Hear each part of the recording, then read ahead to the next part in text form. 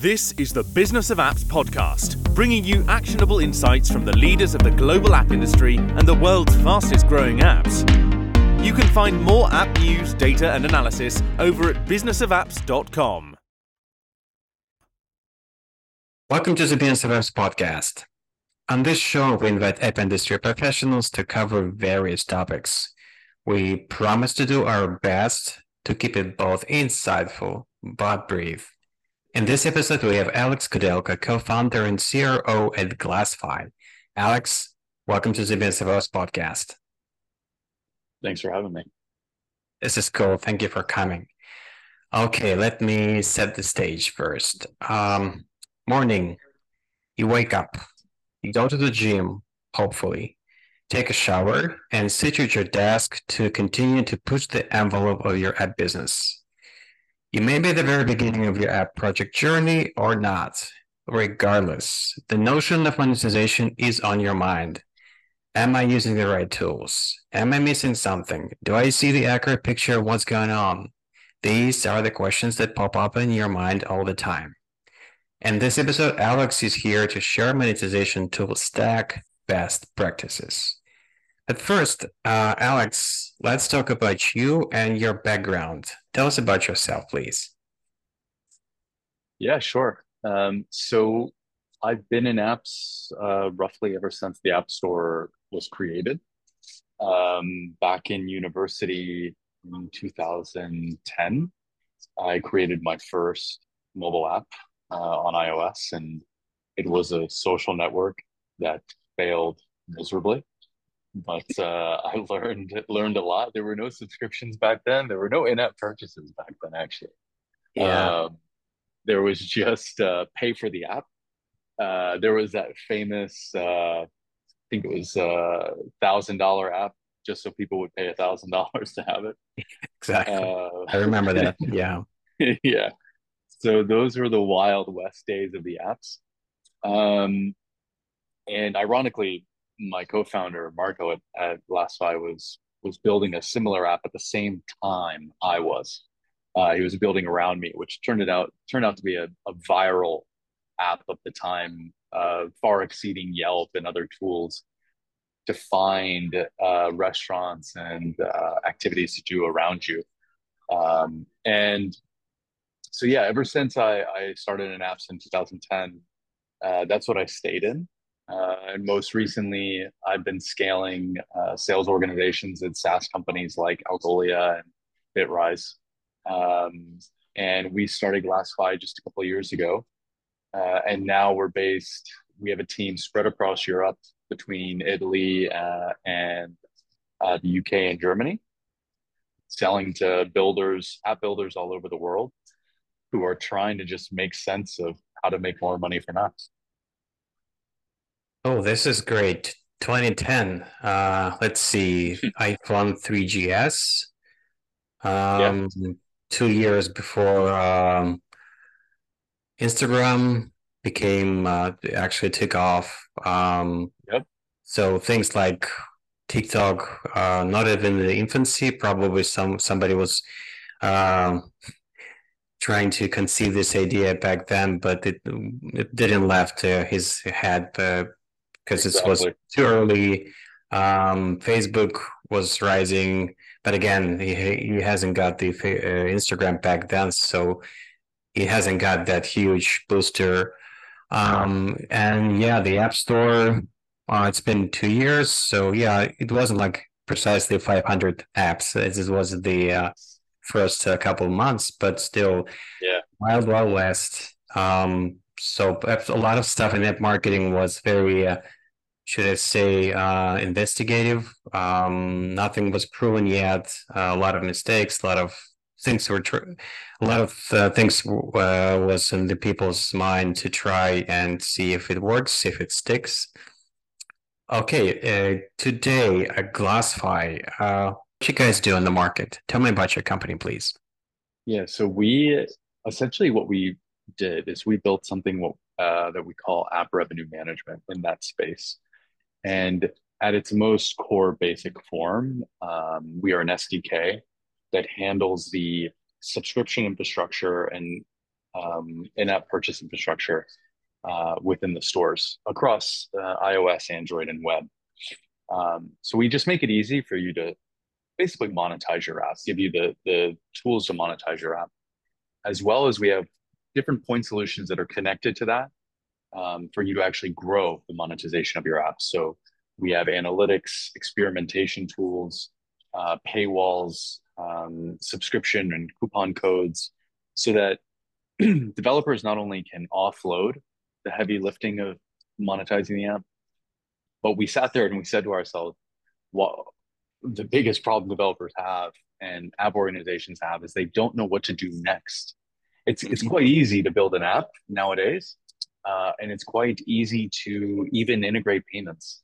But the moment you actually have to start growing your app, there's a lot of different ways you can do it, a lot of different strategies. And we wanted to give the tools that connect to the back end, that whole platform experience for an app organization team so they don't have to go out and buy different tools or build them themselves. So you're saying that people may not realize that it's not going to be a sprint, but a marathon. And if they're not prepared to run that marathon, they're doomed at the business. So they need help from people who know for sure what it takes to run the business on not weeks, not months, but years to make it sustainable. Mm-hmm. Yeah, because it's, you can get those first few hundred users or thousand users, but you need a sustainable model, right? It's a foundation. Exactly. All right, let's define the major term we're going to be using today, which is monetization tool stack. Mm-hmm. It's, probably every business has its set of acronyms, but in the app business, there's so many of them. It's like the inside of Mm-hmm. baseball, the phrase that US folks like to use when you have no idea what people are just talking about because it's so full of jargon that has no relevancy from folks outside. So let's define what is monetization tool stack. Yeah. So it is specifically the tools that directly influence monetization. So we're not talking anything like a finance tool. We're talking about the tools that actually influence the purchase behavior of a user. And we actually spread that terminology across four categories. And those different four categories are acquire and attribute. So that's one. Um, and monetize those users. So the actual app revenue management. The third is understanding the customer. And the fourth is engaging and retaining the users. So those are the four categories of tools that we would say belong to the tech stack. Got you. Now, let's imagine I'm an app brand and I'm thinking about building my monetization tool stack. So obviously, what are my options? I can Google it, I can ask ChatGPT, or I can ask an expert, which in this case would be you, Alex. So where do I start? Yeah, absolutely. So if you're very early, right? Let's put it into perspective. If you are in that first stage of looking to monetize, the very first decision you need to make is I need a tool that's going to help actually build app revenue. So that app revenue management tool, you have two decisions essentially. You can build or you can buy, which is kind of a central theme across any discussion of tool stacks. You can purchase a tool like a Glassfy or a Revenue Cat or an Adapty, where they're going to give you the engine, right, the back end to make it easy for you to implement payments within your app. Um, and then you just think about, okay, is this something I want to build or buy? Right. And if you're a solo developer, an indie developer, or if you're just a new app organization within a larger company, it doesn't really matter. A central question you should be asking yourself is this a core competency of our team? Right? Is somebody in our team an app revenue expert? Right? Is somebody in our team a payments expert in iOS and Android? If not, chances are that's a decision that you should offload that to another tool. So that's square one. That's moment one where it's we know we want to monetize. Let's get a tool that's going to make it very easy for us. That's going to be foundational. That's also going to help us add tools on top of it, right? That's going to harmoniously let us Mm. build our tool stack on top of it. So yeah, this is should be the mindset. Now, let's talk about the tools. So the toolbox for monetization. Mhm. So let's give people the specific ones and tell them the rationale behind why these specific ones. Yeah, absolutely. So let's continue on the thread of being a young, newly monetized app. Let's say you're somewhere around the $10,000 a month mark, which is a large majority of the apps, right? Unfortunately, today there's still kind of that concept of 1% of the apps make 99% of the Yeah. revenue. But let's say Sure.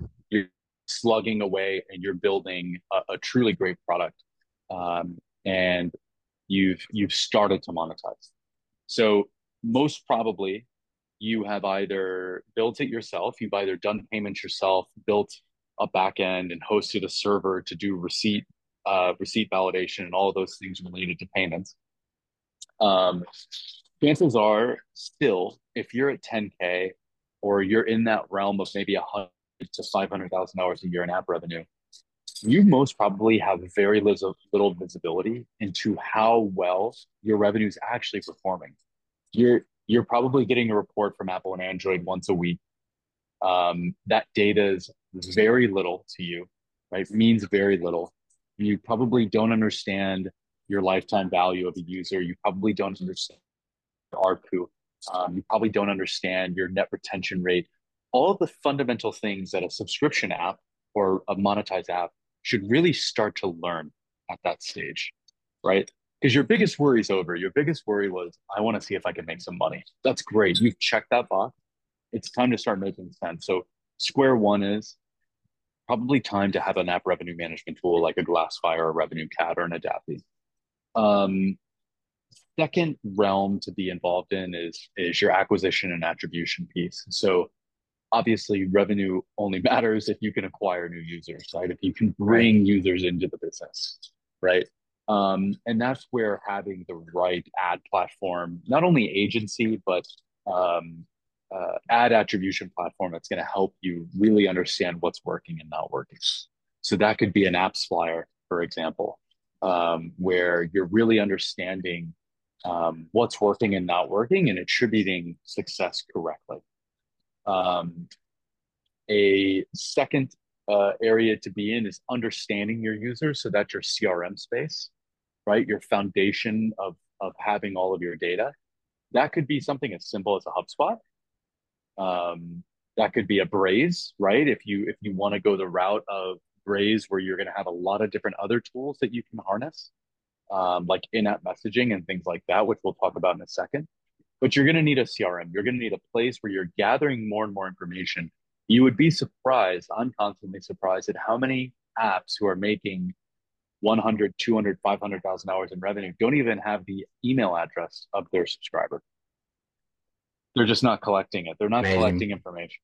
Hmm. It is. It is. And that fourth spot is that engage and retain. So that is your in-app messaging, right? Your clever taps, or again, your Braves, where you're engaging and trying to retain those users that you already have. Yeah, this is a good trajectory for your monetization strategy and what tools will be instrumental, figuratively, probably literally, for your business to grow. Mm-hmm. Now, people do mistakes, as far as I remember. At least I do. ChatGPT does mistakes. Oh boy, how many of those? We all do Mm-hmm. mistakes. So, when you look at your previous experiences, what mistakes with building meditation tool stack come to your mind? Um, I still have to go back to the one that we mentioned earlier, and I'll try to maybe prioritize them. But I think number one is always that early mistake of build versus buy. Um, there's if you don't have some core principles written down about how you make tooling decisions internally, um, it's really, really going to harm your business in the future. And that could be because you're building too much and you're taking on too much tech debt so that at some point, 2, 3, 5 years down the line, your team is actually spending more time maintaining the stuff that you've built than shipping new functionality. And that's a prime time for a competitor to come and beat you out.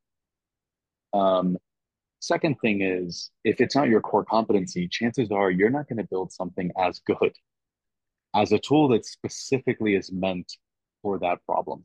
Exactly. So I think that build versus buy is just it's so far above and beyond any other mistake that you can do with a tool stack, that it's really worth considering. I think the only other thing that is worth mentioning there is if you overbuy tools, right? In this day and age of SaaS, it's so easy to buy tools. I mean, I've worked in companies where we've had 300 plus SaaS tools, Mhm. and and I guarantee you we're using a third of them, right? So I think because it's so easy to procure and use, I think you just kind of have to have a sanity check on how much am I buying and spending on all these tools. I think it comes down to tactical versus strategical decisions.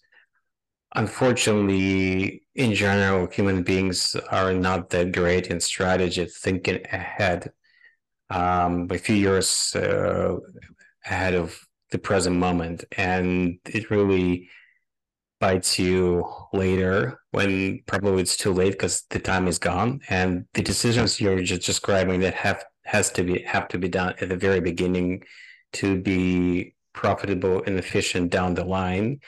You cannot go Mm-hmm. back in time and just fix this stuff. These decisions, these strategic ones, should be done right at the very beginning.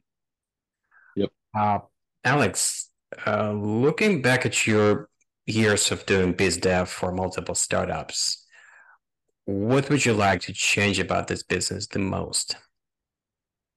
Mm. About the app business or Um, yeah, probably something that was like a kind of a roadblock for you for every startup, like Hmm. some common thing that like was not in your power to move away, but that was a Yeah. really, showstopper, so to speak. I would say I hope number one, I hope the duopoly breaks up sooner rather than later. Mhm. And I think we see that happening, day by day, country by country, because I believe there has been amazing benefits, but also deep negatives for builders, in that space. So I think finally freeing up the stores and freeing up builders to sell and create wherever, however they want is going to be refreshing. Um, and I think the other thing is, I hope more and more people realize that they can build something. Um, it's often that first hurdle, which is, do I Mhm. think I can actually do this? Do I think I can actually build something that Right. somebody else is going to buy? And you're an entrepreneur. I'm an entrepreneur. We were at that point at some point. We were saying to ourselves, is anybody going to give a shit about what I'm about to do? Right. And that's that first hurdle that everybody just freezes at. And I think because of tooling, and because of the space becoming more friendly, I think more and more hopefully builders come out and create. Yeah, I definitely hear what you're saying. It's probably the common thread for every entrepreneur. Like, it doesn't matter, it should not be necessarily some high-tech stuff in every business. Will somebody care about the service or product I'm going to be building for the, foreseeable future? Am I just, deceiving myself? Am I too selfish? Or there's something, there's a potential for me to make money and actually solve problems for other people's. Believing in yourself. It's hard. Yeah, it Okay, is incredibly hard, and imposter syndrome as well. exactly. All right. We're switching to the second part of the show where It doesn't matter what topic is on the table. I take a chance to ask a few quick questions to every guest who come on the show, so people who are listening us, our listeners, can know my guests better. Here we go.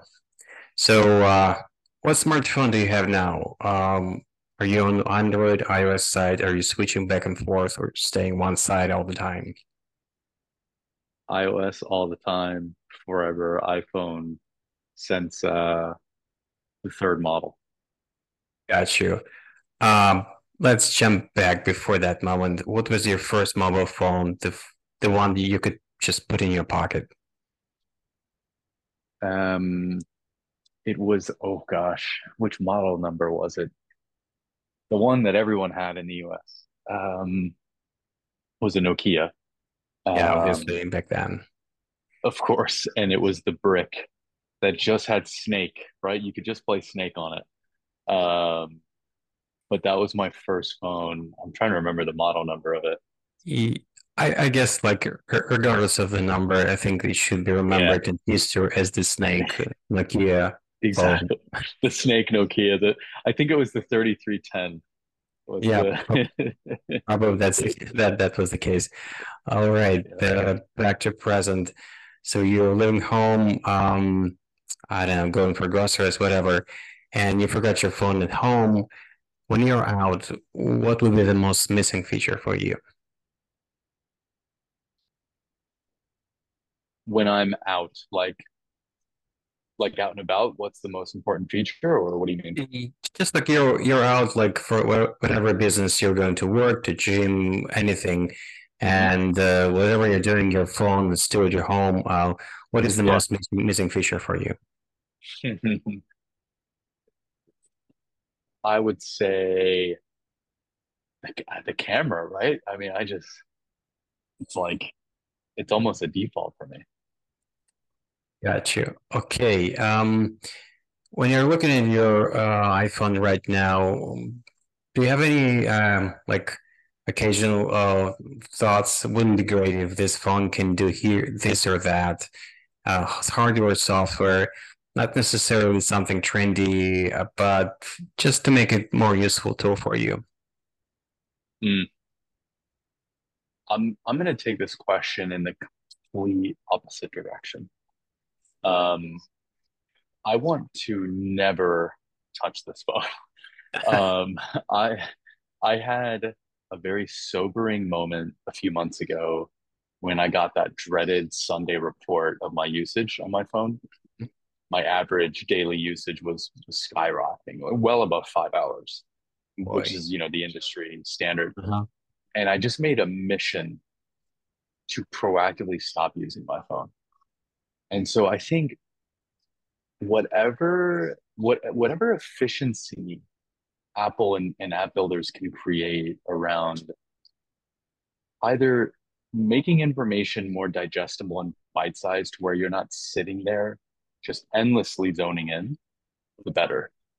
So whatever gets me to never touch that phone again will make me the happiest man alive. I hear you. I think that's the problem with the mobile technology on its own.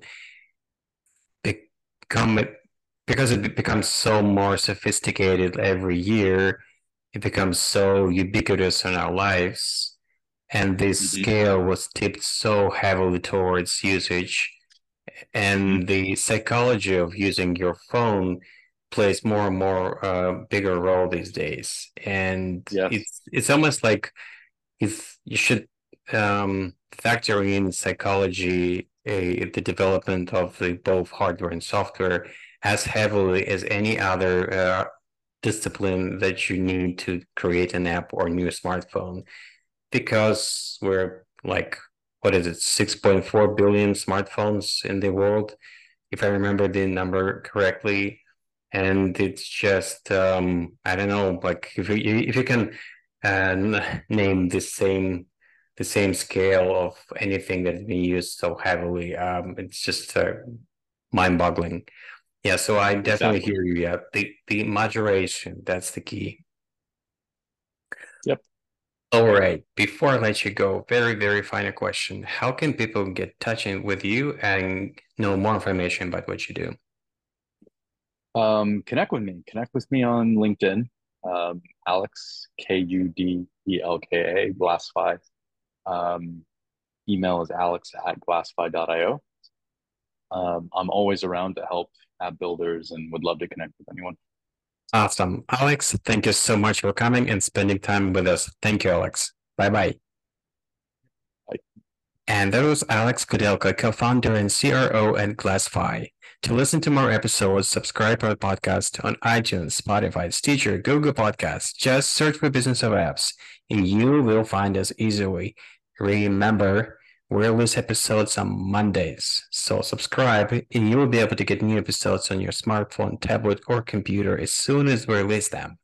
And please don't forget to leave us a review or comment on iTunes. It is highly appreciated. And all episodes will also be available on businessofapps.com. Thank you for listening. See you next week. Thank you for listening to the Business of Apps podcast. For more, head on over to businessofapps.com.